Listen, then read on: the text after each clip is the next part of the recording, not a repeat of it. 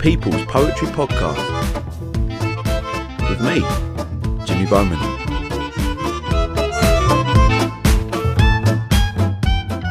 Hello, welcome to the People's Poetry Podcast. This is episode number 4 of series 2. Thank you ever so much for joining me. My name is Jimmy Bowman. It's my absolute pleasure to have you here along with me. This is the podcast that brings poetry to you, the people, as I travel across the UK talking to established and brand new poets alike in my mission to find out why we still have such a love affair with poetry. As an aspiring poet myself, I wanted to know why something as archaic as poetry is still so loved and so relevant to many today. It's a big one, poetry people. This episode's featured poet is none other than the very truthful, raw, creative genius that is Bobby Parker.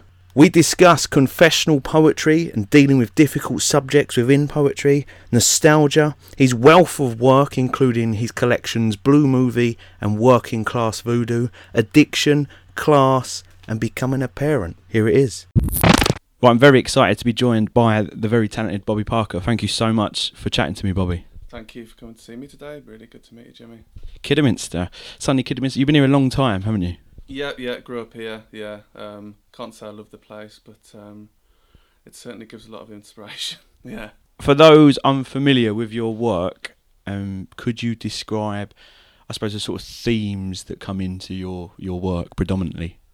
I think the confessional thing is probably pretty accurate, but the thing is with the confessional label is that it comes with connotations of confessing and trying to sort of get these sort of sins off your chest or something, but that's not really what I do. So I'd say it is confessional, but I really can't think of any other way of describing it. Yeah. Yeah, it's very truthful. It's very sort of raw, isn't it? Lots of people online describe it as uncomfortable to read. How, I mean, as a writer, how, because you know it is like you use your sort of wounds or your experiences as a canvas. How does that make you feel reading people saying that about your work? That's a really good question, because that's something that's really been bothering me for a while. This kind of idea of oversharing. And earlier on in my career, it was being accused of shock tactics and stuff. I think if I can shock myself, and if I can make myself feel that I'm not just telling on myself, but there's always an excitement in that as well. So yeah, I think the way that people describe it is definitely accurate. It is uncomfortable. It is uncomfortable for me, and that's kind of when you know it's good. Like the same way as if you laugh at your own writing, you know that it's probably going to be funny, and if you cry, it's probably going to be emotional. So yeah. I mean, I've always said I had to do a speech for a Poetry by Heart thing at my school, and in it I said that poetry for me is a literary act of bravery. Yeah. And your work for me sort of epitomises poetry and, you know, what it should be, that sort of raw, relevant truth. Yeah.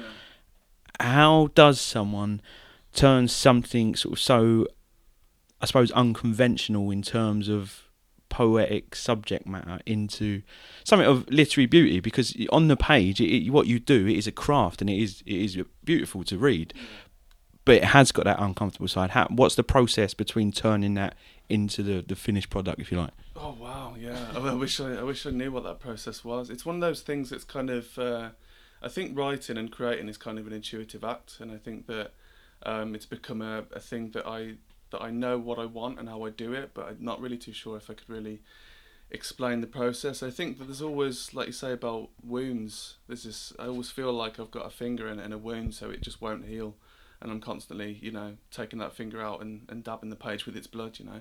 I just don't really feel that it is necessarily good for me anymore, but in the past it's been basically my therapy, this idea of sharing and connecting and hoping that other people who've been through similar experiences can feel less alone. Yeah. That makes sense. What changed then? If it started off as sort of therapy, what do you think's changed over the years? Well, I think that it became a therapy. So to begin with, you know, I wrote and tried to be similar like a lot of my favourite writers at the time, and then I discovered the Beats and Bukowski and writers like that, and that kind of gave me carte blanche to write about whatever I wanted. You know, it's like, wow, I can actually write anything, and that's what I was really interested in from the beginning. But the process itself, I think there's always something really heartbreaking and kind of weird and funny in a way, but it's not something I try to do. If something funny if I'm trying to be funny, it's not going to work. But I think there's a balance between the tragic and the comic, and I think that's a balance that I do try and maintain if I can, because it can be really overwhelming for people to just read about a horrible experience that you had, and trigger them into thinking about the horror, you know. So you got to try and transcend it in some way. You got to try and figure out a way of communicating without it being too overwhelming and upsetting for people, which I think it is starting to become. I think you have got that balance of sort of, there's certain lines within your poetry where you find yourself laughing when you didn't think you were going to go down that route initially. So you do that. When did you start writing poetry, and why was that? Was it a therapy thing straight away, or, I mean, it sounds like from what you were just saying it became that, but what was your initial reason for starting writing poetry? I was always a really creative, weird outsider kid, and so I was interested in mainly drawing. I was always really good at art, and then writing just became. I was always a voracious reader with quite a high reading age when I was a kid, so I was always writing stories and song lyrics and things like that. And then in high school, I just started just filling these little notebooks with really soppy little poems. I remember the first one, I found some notebooks out the other day, the first poem I wrote in school in one of these notebooks. It's so embarrassing. The title is called Betrayal of a Petal. So it was, so from there I just started trying to read through like the classics, and I was really hung up on like Larkin and stuff like that, you know. So it was a private thing. It was something I did without sort of realising that's suddenly what I wanted to do. And then about 16, 17, I was in like factories and, you know, these kind of manual labour jobs, but mainly in the factories I was able to sneak around the corner and start scribbling notebooks and stuff, and started thinking about trying to get it published. And you know, that was quite a long but very, very good journey, really, I think. When and how did you decide how much of yourself you were going to share within your poetry? Because you said it started off as quite a private thing. Yeah, I think it is a natural part of my personality. I think that sharing and telling people too much, and sometimes expecting people to tell me the same. Really, I'm someone who within moments of meeting would tell you everything about me, if it's uncomfortable or not. And I think that the work had to mirror that, to have my voice. And you know, a lot of people try and figure out what their voice is, and that's something you start off with people telling you, you know, your work is good, but it's derivative or whatever. But I think it was just so important that it felt like, wow, here's my voice now. I'm oversharing, but I'm using it instead of just letting it out in a conversation and kind of wasting it that way. I just chose to sort of channel it into the poetry. I think it's a quality trait, to be honest, to just be frank from the start. I really do. You mentioned Larkin, and I read somewhere Seamus Heaney as well. So what was it about those two in particular that interested you very early on? Seamus Heaney we did in high school English, and it was the first poet that I ever really that sort of got my attention. And I think it was the music of the language, like lines like as simple as like the squelch and slap of soggy peat, things that stuck in my head, and they had a music to them, even if it wasn't necessarily something that I knew too much about, you know, farming and stuff like that, and the rural stuff. But his poem Digging especially was just, it had such an impact on me, and it made me realise, well, these on a short space on a page or a couple of pages, you can really put someone through the ringer, make them think about life, and make them appreciate what they have and really have a connection. Yeah. So that's that sort of musical, rhythmical bit of it. Yeah. And we were saying before we started recording, you know, you could have been the first Sleaford mod. yeah, definitely. Yeah. I've read as well, sort of, trailing through any sort of old interviews I could find, and you spoke about some years ago about, you know, the past and how you don't really think about the past because there's too much going on in the present, and looking at sort of the past from different angles and just feeling comfortable with it. How much of writing do you feel now is you sort of continuing to just be comfortable with your past, I suppose? Do you think you've got past that, or is it still an ongoing process? No, it's definitely still ongoing. I feel very trapped in the past, and that's common, I think, to abusive experiences that I went through, and because I live pretty much by the place where I grew up, it's present all the time. The past is always there, and I'm always trying to make sense of it in the work. And sometimes I'll write work and just go, I'm just talking about the same things I've done in the other books. But I think it's really strange. It's really strange. I think the work now it probably hasn't changed much since Working Class Voodoo, but I'm also trying to use it to kind of underline a few things and then move on, hopefully, to some more kind of fictional stuff. Do you feel that the past, perhaps, as much as it sort of motivates and inspires you, sometimes it can be a little bit sort of controlling, in that you get stuck in that, perhaps? Yeah. You get stuck in it, and sometimes it feels that I'm trying to write my way out. But as I said earlier, if you're keeping those wounds open, then it might be good for poetry, but it's not necessarily good for general mental health. I'm in therapy every week, so I have an hour every week where I'm talking about all this stuff as well, and then I'm coming down and writing about it. But a lot of my favourite writers are sort of doing similar things. Yeah. So it feels like I can't quite put that down yet, and I did think that maybe there's going to be a follow-up collection to Working Class Voodoo, but we'll have to see, really. I'm worried that I'm just going to keep repeating myself now in terms of the work. Yeah. And I just don't think it's challenging me much anymore. I've never really spoke about nostalgia before with any of the poets on here, but I feel like a lot of poets are nostalgic. I have a real problem with nostalgia.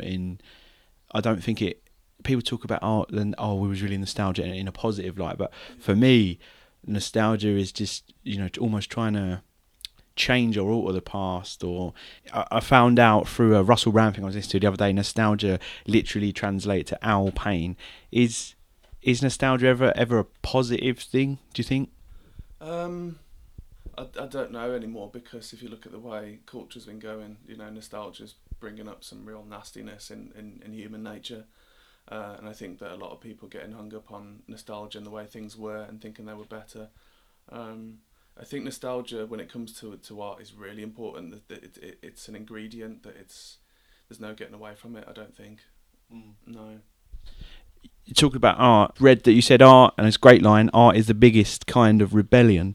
Yeah. And that made me think, well, your poetic style is rebellious in many ways. I mean, it's very similar to prose. The subject matter's quite, unconventional. Do you feel accepted within the poetry community more than ever now, perhaps? Because I know, when you started off, you had these anxieties about your poetry, especially. But seeing how it's taken off, do you feel accepted within the poetry community now? Oh, massively so. I felt very accepted for quite a long time. I was really lucky. The first few books I put out with Knives, Forks and Spoons Press, maybe 2011, they were these weird little kind of zines, really. They had a mixture of art and writing and stuff like that.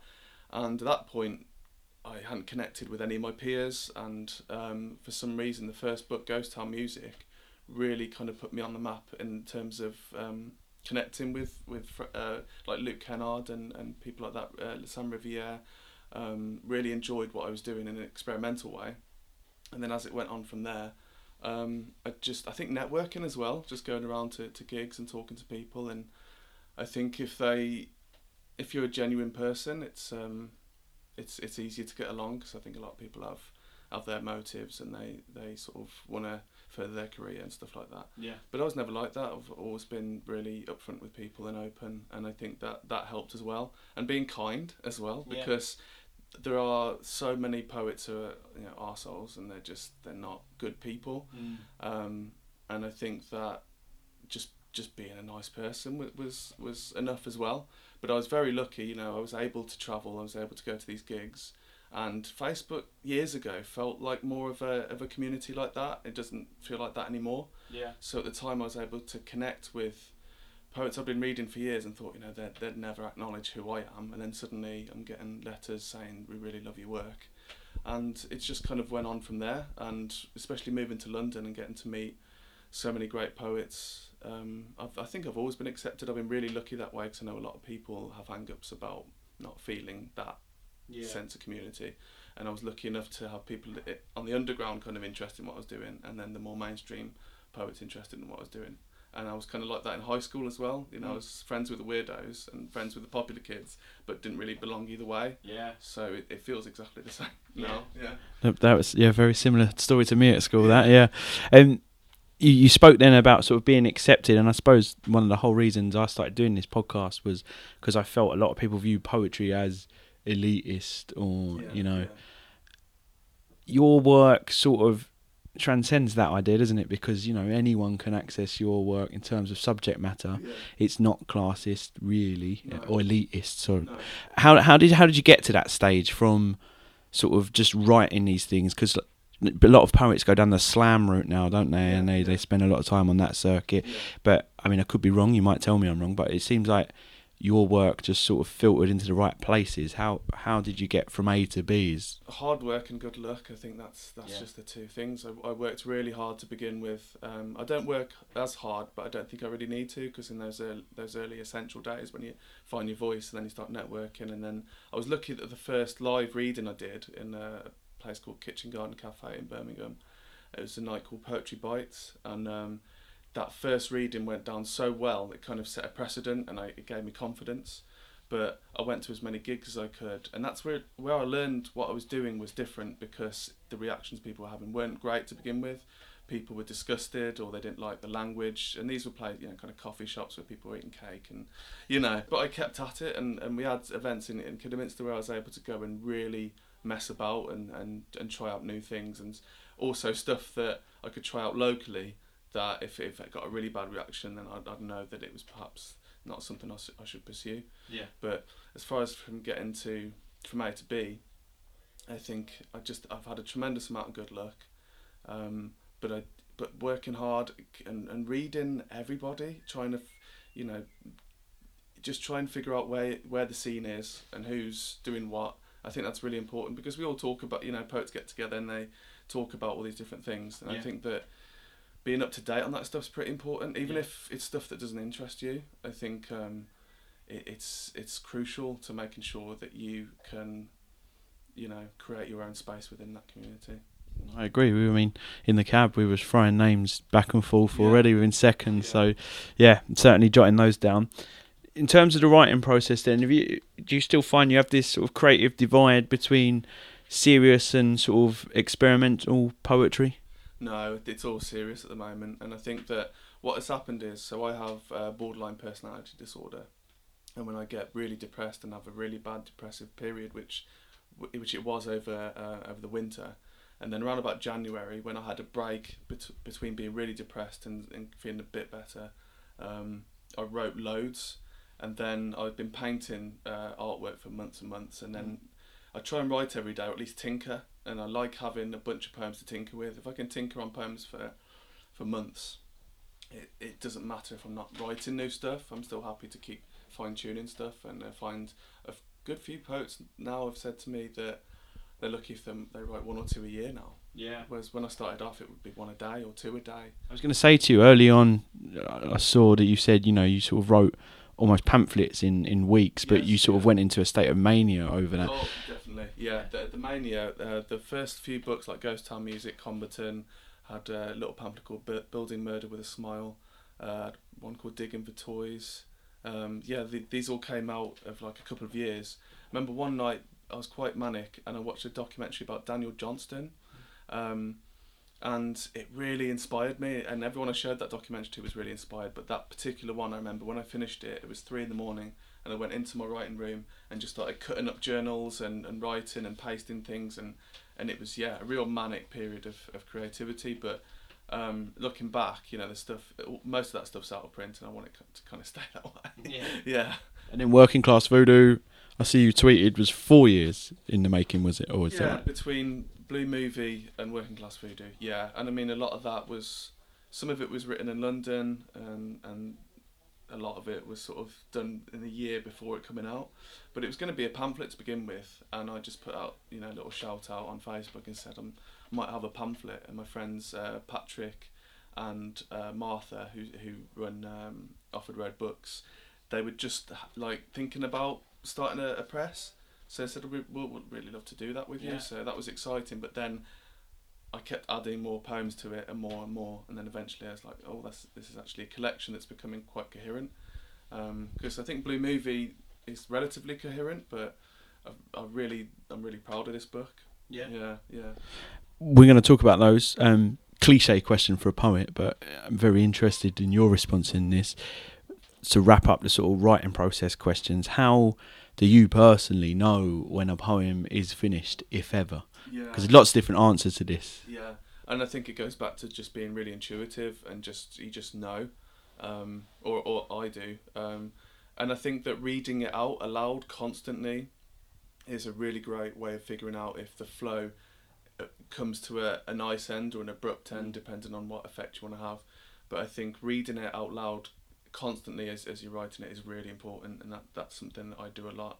And then you can kind of tell sometimes you might have a great line to end on, but you haven't quite built up the momentum to get to it yet. Yeah. So sometimes I've got the first line, the last line, some bits in the middle, and I'm just trying to find maybe a stanza or something before that last line. Yeah. But it's like the same with painting or anything creative, really. You can keep working at it, but I was always someone at school in art and writing who would just do too much detail and destroy something with detail. So now the process is more going back to a poem that maybe is 3 pages long and then making it eventually half a page, because I'm just cutting, and I think that's something that I'm doing much better, because I used to write a lot of them in one go and then maybe tinker, whereas now I'm much more comfortable in just really going at it with an axe, you know. I'm glad you said that about speaking aloud. I'm constantly telling students to read their work aloud, because essential. It is totally essential, because sometimes, you know, it looks okay on the page to you and in the voice in your head, but you read it aloud and you start to realise if you're stumbling across too many syllables, or if something just is too long or too short, you really get a sense for that. And I think when you're speaking aloud, if you're imagining you're doing it in front of people, it gives you that extra perspective. Yeah. Just like I used to share poems on Facebook, and then people would sort of comment about them, you know, and you can sort of get a feel for how it's going to be. But the reason I bring that up is because sometimes I'd post something on Facebook, and then in like a note, and then as soon as it was out there and people were reading it, I'd look at it and then I'd notice more mistakes. Yeah. So it's always about trying these little things that help me figure out what's wrong with a poem. Yeah. So you've got 2 collections we've been talking about, Blue Movie obviously being the first of the 2, and then Working Class Voodoo. When we spoke about how, you know, your poems are very narrative poems, and I just want to say your use of imagery I think is incredible. I absolutely love some of and they're not easy topics as we've said, but some of the imagery you conjure up to sort of what's the word? Emphasise, you know, the what message you're trying to push is incredible. And the collections are similar in many respects, but what I want to ask you is, how do they differ for people who haven't read them or thinking about picking them up? How do the 2 differ? Well, Blue Movie was written essentially when my marriage was falling apart and my daughter was born, and I was still struggling with I was unmedicated, untreated, really. So I was going through a lot of mental health issues. And I think Blue Movie kind of ends upon, you know, the separation of my ex and I, and just in a way it feels like, I don't know, like I hadn't quite matured either. So by the end of that book, I'd kind of found a place that I wanted to continue. So Working Class Voodoo just is kind of a sequel, but in Working Class Voodoo, you know, we've been separated a while, and I'm with, you know, a new partner, and I'm still struggling with mental health issues, but also I think writing about being a dad, about, you know, the fears of parenthood and all that kind of stuff. So I think that Working Class Voodoo is probably just a more mature version. Yeah, I think you're now on the head. Yeah. And Daljit Nagra obviously endorsing Working Class Voodoo. How did that come about? I think that Martha Sprackland from Offord Road Books just asked me who we should ask, and I threw a few names out there, and they just just gave me Yeah. a blurb. I hadn't really communicated to anybody about that, so when Richard Scott, and I think it was just really, really fortunate, and I think that they genuinely like my work, which is just amazing to me, and I'm so grateful for that. Yeah, they're just really kind people who've just given me a bit of a break, I think. Yeah.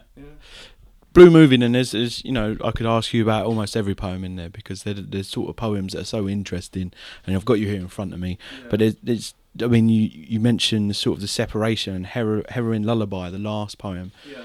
very powerful. I wondered if you could sort of talk about that. And the other poem I've written down here is Signs of the Sun. There's both two amazingly powerful poems. Yeah, I think the Heroin Lullaby was written when I was still living with my ex, but we were going through that bad last patch where we hadn't quite separated yet. So it gave it more power, the fact that I was still there and that these things were going on. And I found that, I guess maybe early on, that's going back to the confessional stuff and why I write about this certain stuff. It's because that sharing and that feeling of really getting out there and sharing it with other people, but also that idea of setting the story straight for when my daughter's older, so she can read it back and know what happened. So sometimes it's that feeling of setting down my story, because we all fear that you're just gonna drop dead at any minute, whatever we've done, we might not have achieved full potential and things like that. Yeah. But it really helped me get through that time as well, writing those kind of poems while I was still in a really bad situation. It was a relief and a retreat. Yeah. And Working Class Voodoo is incredible, and I always slate social media because people, including myself, waste so much time on it. But if it wasn't for social media, I'd have never found Working Class Voodoo. The poems I've written down: Rocket, Swine, I think is amazing. Snook, Ginger. I mean, Snook was we was talking about that when we got out of the cab. Sort of this idea of coming from a sort of council estate and then moving to a suburban area, but not. You don't quite feel like you deserve it. Almost, you sort of question it, don't you? In that. Yeah, it's definitely a feeling of not deserving it, but still trying to be grateful and not take it for granted. But I think the places I come from were so different to where I am now, and I think the one thing the poem really hits on is that feeling of the hustle over those days when, and it was part of who I was as a drug addict as well, because every day you get up and you got to have your cigarettes, you got to have some booze, then get the drugs, then pay off the drug dealers, and you're constantly in that cycle of every day you don't know where the money's coming from, and you don't know how you're going to get through that day with your habits and all that kind of stuff. But it gave it that sense of I hate to say it, but excitement, and that's one thing that the addicts do miss. It's that hustle every day, because when you don't have that hustle, suddenly you've got all this time, and you can be really in a place where you're quite susceptible to relapse, because suddenly everything's too quiet and everything's too normal and too responsible sometimes. Yeah. But that's after being an addict for a very long time. It's a period of adjustment. Talking about before the podcast we started recording, but you moved out of Kidderminster to sort of go cold turkey, but then moved back once you were, and I was saying that must have been incredibly difficult to return to the place where you was an addict. Yeah, and it's still really, really hard. One of the good things about what I did is so I was addicted to benzodiazepines. So my doctors got me on Valium, and it was like a huge relief to me. It was like, oh wow, this feeling is what I've been after, just tranquil, just be tranquilized. And then I found a contact who was getting me Xanax and Mogadons and Midazolams, things that were only administered in surgery, and I was taking these every single day. Right. And I was it's something that can kill you if you go cold turkey, and that's what I put myself at risk. But I decided I need to leave Kidderminster because this is where my drug life was, and I went to stay with my friend Melissa Lee Horton, who's an amazing writer and poet, and she put me up for a few weeks, and it was horrific what I went through, and I thought I was over the worst of it, which is why I came back to Kidderminster to try and find somewhere to have my daughter. But I didn't realise that the withdrawal had only just started to kick in. So when I got back, I was an absolute mess, and I couldn't leave my parents' house. Could barely go to the toilet on my own. It was horrific withdrawal. But it was really difficult coming back to Kidderminster, and it still is difficult to be here because on the street I'll pass old connections or see people that did horrible stuff to me when I was growing up. And it's so. I guess still right in the way I do. I'm still trying to make sense and have a little kind of like escape hatch in a way. Yeah. To survive being here, but we're here for my daughter. I don't think we'd be living in Kidderminster if I didn't have shared custody. And the last poem in Working Class Voodoo, Rocket, is sort of painfully beautiful. It sort of sums up all the emotions of working class voodoo in a way. But I just wondered if you could talk briefly about that. Yeah, that poem took me about a year to write. I had the first line in my head. I stand with a soft, stunned, penniless parents in the park. I had that. I knew that I wanted to write about body dysmorphia in the poem, and I knew that I wanted to address sexuality in the poem, but essentially, and also the abuse, some of the abuse I went through as a kid. But it all wrapped up neatly in this kind of it's bookended by being in the park and really frightened for what our children are going to go through. But it was one of those poems where I knew I could fit all those things in there: the dysmorphia, the sexuality, the working class stuff, as well as abuse and parenthood and all that stuff. And the reason it took me so long is because the poem kept like growing and then becoming shorter. But in working out on it over a year, that's one of the poems that I'm like really stupidly happy with, and probably wouldn't change a thing. That's brilliant, and again, testament to your imagery. That end image of your daughter going through the silver tube in the park and just wiping the mud out. It's perfect. And Swine, I thought, was in the political climate we're in, a brilliant poem to talk about. Yeah, Swine was written so before we moved into this house, we had a house by this big park. And all the neighbours that moved in, and there were a few while we were living there, maybe 3 or 4 different ones. But when we moved in, the neighbours were really aggressive.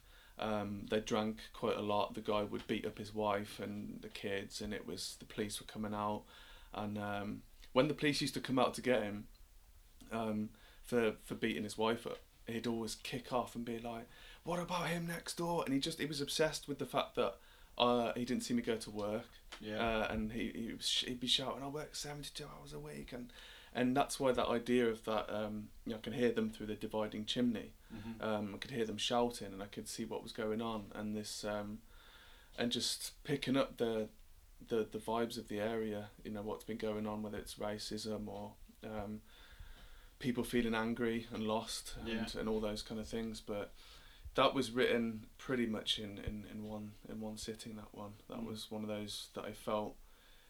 And you talk about endings earlier. Sometimes if you sit and do it in one sitting, the ending can be so much easier, because if you're playing with it for months, to and fro. and you start second guessing yourself. But sometimes if you do it in one and you're happy with it, you just stick it away for a while and then look at it again and think, okay, that's cool. That's how I used to work. Just try and get it out in one go. And that was one of those poems, And I can't not mention, we spoke about this again before recording, but thank you for swallowing my cum. That poem made the collection, and it caused quite a stir because it was chosen for the Best British Poetry Anthology, but you come under fire by people saying it was chauvinistic, glorifies objectification of women. So, I mean, that must have been a crazy time for you. I suppose my first question is, the poem itself, then, what where did that come from? What was the idea behind that? And then talk about the controversy after. So when I wrote that, I was living with a friend after separating from my ex, and I've been sofa surfing for a few months, and then a friend very kindly put me up in his house. And around about that time, my partner and I, who are together now, we just started getting together, and I one day just wrote this poem because I was so giddy with the experience that I wrote about, because it had never happened to me before, and I again wrote that in one sitting and just tucked it away and just thought that's just a silly thing I wrote.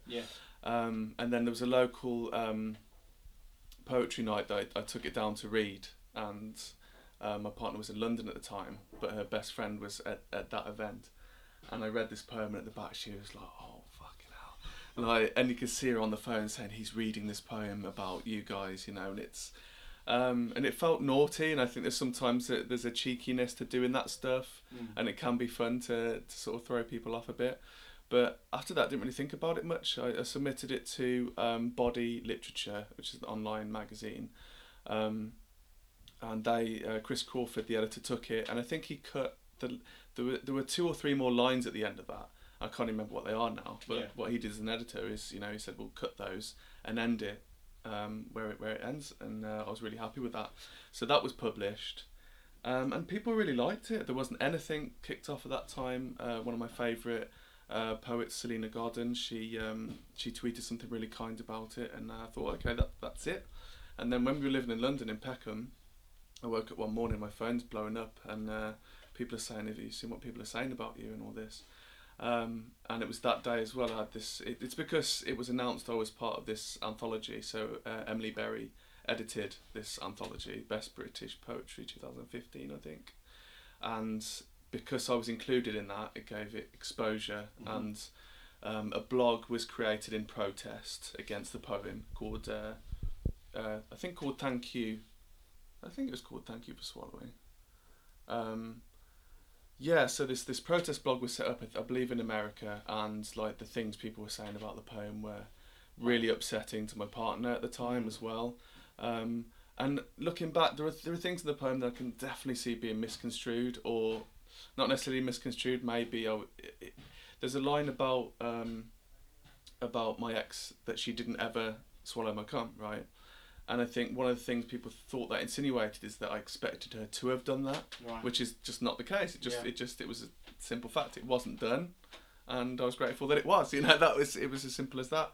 But and then we had a lot of people talking about it online, and I was in touch with some of the people who started the protest blog, and once they spoke to me, they were like, "Oh, actually, you're not this person we thought you were." Yeah. And they were very kind, and they even said in interviews after that they'd spoken to me, and that they don't believe that that I was right in the things that they thought I was. But I really respect that this protest blog was set up, because it became a platform for people, mainly women, to share their abusive experiences. So something really good came out of it. Yeah. And a lot of people online really stepped to my sort of defence, so I didn't really have to say too much about it, but I was very obviously apologetic about it online, and wanted to make sure that that it didn't upset people. But it still does. It still upsets people, and people reviewed it and said, I can't get on with that one. Yeah. But I'm still glad it's in the collection, and I think that whole situation was like that. I think having a controversial moment like that as well, it can, like I say, make me more mindful of what I'm writing in the future. Yeah. And not, like I say, not like censoring myself, but making sure that I'm not just saying throwaway things, that I can stand by everything now. So I'm not going to censor myself, but I'm just going to make sure that should anything like that happen again, I can still completely stand by it. Yeah. I think there's definitely space for poetry that does sort of warrant that reaction sometimes. Yeah. I think poetry like that is important. The other theme in Working Class Food is obviously class. Was more so in your second collection. What do you say to? Because I have this argument all the time, coming from sort of a working class background. What do you say to people who sit there and claim in this day and age that the class system doesn't exist anymore in this country? Well, I think. See, coming from a working class background, I grew up around, the ignorance and the sort of racism, homophobia, all these kind of horrible things. So sometimes I find it difficult to write in a positive way about where I am class-wise, and what my opinions are and stuff like that. So there are some really great working class writers who are, they're doing really good things, teaching in schools and prisons and all these kind of things. But I'm still. My class status really troubles me, not because of my position in it, but just because I can't apologise for it, and I can't really forgive a lot of the stuff I grew up around. Yeah. So, but no, I mean it's still a massive thing, class. I think it's worse than ever, because what I'm seeing now is working class people really turning against each other as well. And I'm not sure if that's the case with with the middle class and above, but it definitely feels like there's some real poison that's just filtered down to us, and that a lot of us struggle with. Yeah. Because I come from a working class background, but I was signed off work when I was like, I don't know, 20, 21, 22. So I'm 36 now. So I'm not personally working class. I'm probably, because I'm on benefits, I guess. It's something that really troubles me, that I'm definitely trying to figure out in the writing. Yeah. Post Brexit, sort of what do we think the future is for working class people? Because there's a lot of sort of uncertainty, and there are a lot of politicians scaremongering, and you sort of you talk about post Brexit Britain in working class voodoo. Yeah. As a writer, as someone who's lived in and amongst the working class, what do you see as the future, in your opinion, of post Brexit for the working class? I want to be optimistic. I was speaking with some friends in Manchester the other day about how many of us are constantly outraged. You're checking the news feed and stuff, and you're seeing all these horrible things going on. I said, what do you think is the antidote at the moment to outrage? And they said optimism. And I thought that's a really cool thing. But I'm not really that optimistic at the moment. I think things are going to get really bad, and potentially. I mean, sometimes things get really bad before they can get any better, and I am concerned that things are getting worse, and I don't see it getting better at the moment, and that's something that is visible in Kidderminster now, and as I'm sure it is over many places across the UK and the world. Yeah. But it's something very tangible now. You can see it, and you're almost watching it happen day by day, piece by piece, the decay of it. I think it's going to get worse, but I can only remain optimistic in the sense that that breaks down something and creates something new. Yeah, I've heard that before. I know I was already mentioning once today, but Pete Doherty, he's definitely said things to get better have to get worse. So yeah, and I think that's what we're seeing. And that's the thing. It's hard to be immediately optimistic, because we don't really have anything to put that on right now. You can't lean on something and go, this is my crutch, this politician is my crutch, or this party, or this ideology. Things are just so scattered and messed up right now. It's sometimes I try and make sure I don't think about it too much in terms of art and writing and stuff, because I have my own kind of agenda, which it's not probably something I can articulate really. It's something that is only happening when I'm actually being creative. But as for the I mean, like you say, there's some politics in working class voodoo. It's just trying to be just kind of trying to sort of write down what's going on around me. Yeah. Being a father is obviously the other thing that sort of really shines through, especially the second collection. How has it changed you as a person, and how has it changed you creatively? Because you get a real sense that you do, love being a father, and you want to do all the right things for your daughter. That certainly comes through. So how? I mean, the more obvious question is, how did it change you as a person? But creatively, did you notice any changes? Creatively, yes. I think that Isabel became my... she's just always present in the poems now. Whether it's mentioning on a line, or whether that she's the subject of it, or whether she's just always there behind it. And that's because, becoming a parent was huge, as it is, I'm sure, for everyone. But I think at the time I was a mess mental health wise, and that's when I was first put on diazepam. And so when Isabel was born, I kind of had to leave behind this really crazy life of, because I kind of grew up with that idea of the romanticism of being a drugged up kind of writer and stuff, and that makes you real. You got to grow up, and you got to be responsible, and you got to stop being immature in that way.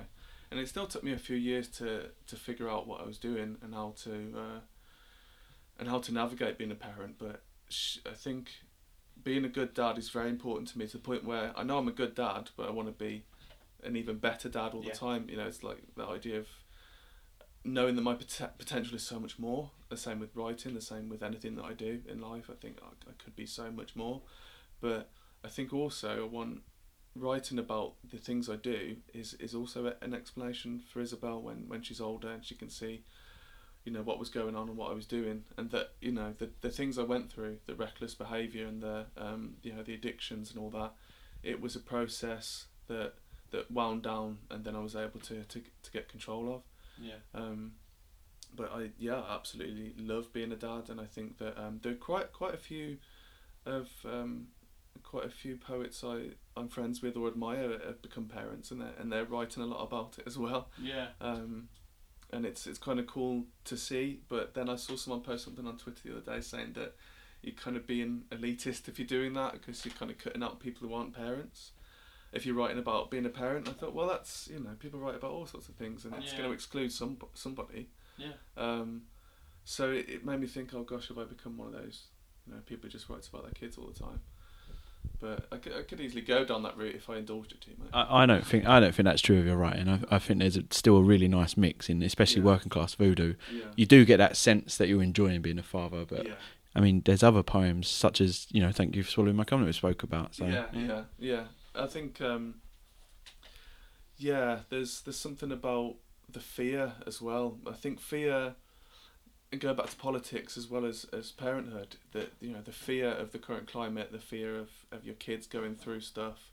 I think fear can be useful for some people as a creative tool, and I think that fear can trigger certain responses in you and can make you think differently. So I do try and use that fear. I wish I could live without it, but you know, while it's here, might as well utilise it. Similar to, I hear a lot of people say stress at work, that if they didn't have that stress, it wouldn't motivate them to sort of do their job. But it's sort of a weird way of looking at it, but it makes sense. A sort of big question I'm asking everyone that comes on the podcast is why is it, in your personal opinion, do you think people turn to poetry in times of need? I think in writing and reading poetry, there's something definitely shared that is an experience, because when you're writing, you're slowing things down and you're trying to write about them as best you can. And as a reader, you're experiencing that. You're slowing down as well and having that moment. And I think it makes you slow down in a world where we're being bombarded by, you know, images and ideas and information. Whereas a poem, it's like a magnification that both the poet and the reader is both involved with, because both of you have slowed this moment down onto a page, and then you can experience it differently to, let's say, a novelist or something like that, because, you know, that takes time. But the same with like short stories as well. You can share this moment, but I think with poetry, there's something about making you feel more alive. In the sense of appreciating being alive. Sometimes I read a poem and I'm just happy to just look out the window and feel things. And, you know, I'm sure many people say this, but that feeling of communicating with people, sharing, and again, feeling less lonely in the world you're in. I think poetry is, you know, we've had the Insta poetry that's become really popular as well, and some people are quite critical of that, but as long as people are into it, I think that's really cool. I mean, as a working class person growing up, poetry was certainly not something that was encouraged or anybody around me was doing, you know. So what's next for you? So I'm painting a lot. I'm working on a bunch of new poems.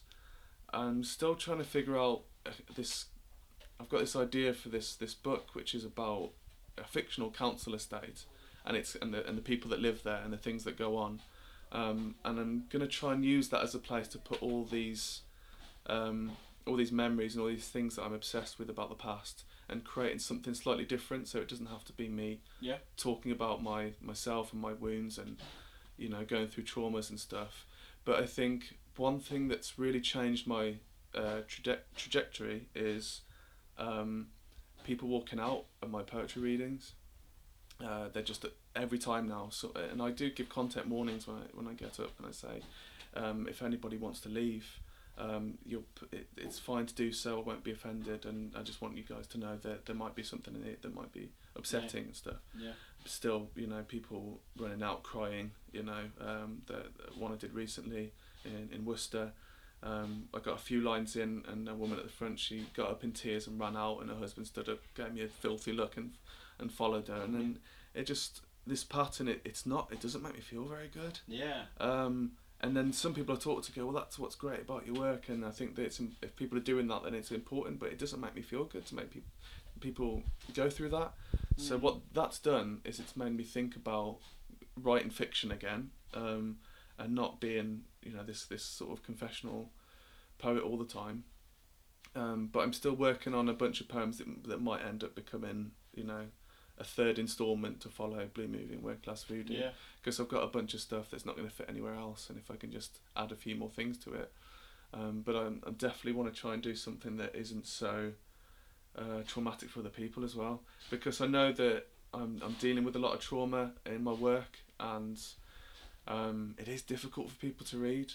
And when you hear people say, oh, you know, this poet that we both really admire, well, she said she can't even look at your work, it's just too difficult, it's too upsetting, and you know, that's not connecting, is it? Or it might be connecting in a kind of broad sense with people who can deal with it, but I can't help but thinking about the people who can't. I think from speaking to you today, there's definitely a place for a third collection, and I think people like myself would definitely read that and sort of welcome it with open arms. But yeah, maybe the fictional break might do you as well some good, and to be able to connect with those other people, as you say. Yeah, and I think that, you know, the book that I'm going to do about this kind of council estate and its creepy residents, and these stories that I'm going to put, that are going to be a lot of them from my own experience and other people's, and just try and create something, a little world that I can put all that stuff and not have it affect me so profoundly. Yeah. So the fiction is something that I'm playing with a lot at the moment. I'm making maps and things, so I know what houses are where and where these buildings are, and then I'm starting to inhabit it with people. Cool. And that's how that world is slowly growing up from from the ground up. But the poetry, the process is still pretty much the same, with writing something that I feel very, you know, might be upsetting for me, but I feel that relief having written it. But yeah, so fiction, new poetry, and artwork, really. Yeah. And you're doing Outspoken in my neck of the woods down in London, South Bank, September 26th. That seems like quite solid lineup, that one. Yeah, that's right. And this might even be an opportunity for me to read some of the new, really, really difficult stuff. And then I think after that, I mean, I might not do that again for a while. So it might be the last opportunity for people, if they're about to come and see what I do, because I do feel that there's a chance that things are going to change, and I might not go back to what I've been doing. I need to challenge myself. I think that as an artist, that's really important. Yeah, it all sounds very healthy. I'll definitely be there. Come and support you. Leaves me just last two questions I always ask people. Where can people find you then in terms of social media? I find it quite interesting. You spoke very positively about social media. For normally with mental health, people go the opposite way. But where can people find you on social media? And are there any local sort of Kidderminster, Worcester-based poets that I would not necessarily know about that I should be reading? Yeah, social media's been very, very good to me, so it's really difficult for me to criticise it, because as much as anyone that I can waste time looking at things that are kind of irrelevant or aren't really important or aren't really nourishing me in any sort of creative sense, but I sell my work online, I get gigs online, I get to be in touch with all these amazing people. I sell my artwork online. If I was to not have an online presence, I wouldn't have made half the progress that I've made. It's a place to sell work. I mean, I use Facebook, Instagram, and Twitter. I'm not like massively using Twitter every day. I know a lot of poets moved from Facebook to Twitter. I found when they got big book deals with Faber and stuff like that, they seem to disappear. And I wish I could have done that at that time, because, as I say, I don't think Facebook is the same as when I started using it, because I came to the internet even quite late, because where we were in a high-rise that didn't have the internet. Right. So I didn't really have the internet that I could use regularly until I was like 26. So up until that point, I was sending work through the post and all that kind of stuff. But yeah, I think that it's if you can't get out and network, you're gonna have to have a social media presence. I think that it's a rare person who can avoid all of that. Yeah. Not network, and then expect to make any impact on the scene at all or in the community. So I think that you've got to try and maintain a healthy balance with it. I try not to share as much as I used to. I used to write these long, really creative posts, and then just think, well, actually, I could have done something creative with that. Yeah. You know, instead of just entertaining a few people and letting them know where I am in life. But yeah, I think, and as for local Worcester poets, I'm not really very up on what's going on around here, because we had some events locally that kind of shut down a while ago. Or maybe not Worcester poet, but I mean poets that you're reading or that maybe I've not heard of, because there was a few names you dropped in the cab up here that I hadn't heard of. Yeah, I think another interesting person to speak to would be Martin Hayes, who wrote a book called Raw, spelled ROAR. He works in a courier kind of office, and he's the guy who he's the controller, sends out all his work to these couriers in this place in London. And he's almost lost his job because his bosses have found out he's been writing about his experience working in these conditions. But he's just been reviewed by Andrew Macmillan in Poetry Review, which is like a really big thing for working class writers. But you should definitely check out Martin Hayes. He's the first one that really comes to mind because of his work being so powerful for the current political climate. He's writing about how people, just how they're just like working themselves to death for other people's money and stuff. He's someone you should really get involved with. But I've got so many names, I can't really think of. Yeah, there's just so many people, and I don't want anyone to be offended or feel left out.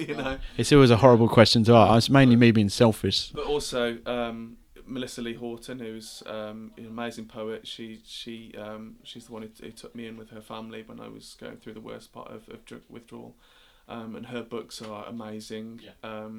She's an incredible poet. She's one of those poets who, when we lived together for that brief point, it was like almost like Van Gogh and Gauguin in that yellow house together. Because we'd go downstairs, we'd have tea, and then she'd be writing, I'd go up the attic and I'd be writing. It was really cool.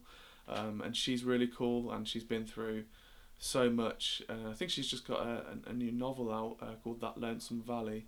But most of her books are with penned in the margins, and if you could ever get to talk to Melissa, that would be amazing. She's incredible. She's like a sister to me. And you are, as you said, Instagram, Twitter, Facebook. Is it Bob's Parker? Is it on? It is, yeah. I do have a website, but we've kind of had to take it down for a bit of maintenance. But there should be a website back up soon, and that if you just search Bobby Parker Poet, it should come up as the first thing. But we're hoping to get that back up in about a month, and that's where you can find what I'm up to, what events I'm doing, and I use it also to show my artwork and paintings as well, which is also amazing as well. I love your artwork. Yeah. I'm looking very much forward to September. Yeah. Thank you for writing what you do. Keep doing what you do. It's been fascinating. Thank you for chatting to me. Thank you very much for coming to see me today, Jimmy. It's been really cool. This episode's poetry recital comes from Amber Nicole Smith. Now, I discovered Amber through Instagram. I'm really finding Instagram an amazing source these days to discover brand new poets and established poets and a wealth of work. This poem from Amber, she put up in September of last year, and it has stayed with me for a long time because I had a very close friend take his life shortly after I heard that poem, and it really resonated with me. And it's called Suicide Boys, and I think everything about it rings true. It's very powerful stuff. Here it is. Make some noise for the suicide boys, in a world so rough, in a world where they have to pretend to be tough. Don't mention emotions, don't call his bluff, because he don't fuck around with that feeling stuff. Because feelings are a sign of weakness, even if it means living in total bleakness. He's got to be strong just like his dad, because no one can know he feels like he's going mad. Trying to bury thoughts he wish he never had, not even his mum knew he was feeling this bad. His body is filled with fear and loathing, disguised under 3 stripes and baggy clothing. No one to talk to, not even his best mate, looks at his reflection and what he sees he hates. But we only clock on when it's a little too late. It's alright, bruv, I'm fine. Cause for these men, killing themselves is the first sign. The biggest cause of death for men under 45. Each week, 84 men no longer have the will to survive. That's 84 men who should still be here alive. Let's cut the stigma around mental health for males and fix the system that keeps continuing to fail. Another episode comes to its conclusion. A massive thank you to Bobby Parker for allowing me into his home and to chat for as long as we did. Fascinating stuff. Do check out his 2 collections, Blue Movie but Working Class Voodoo. Phenomenal and really provocative in pushing the boundaries of what poetry is. I urge you to check that out. Massive thank you to Amber as well for allowing me to use that poem. I really love that poem. Please keep doing what you're doing. Amazing stuff. Hopefully we can chat to you on the podcast soon. If you've enjoyed this episode, please tell someone. We're on Facebook and Instagram, People's Poetry Podcast. We're over on Twitter at people_poetry. I'm on Twitter at JBoPensPoems. Be sure to give us a follow on Spotify, Acast, SoundCloud or iTunes, wherever it is you are listening to this show from. And once again, thank you for joining me, but more importantly, thank you for choosing poetry. Until next time.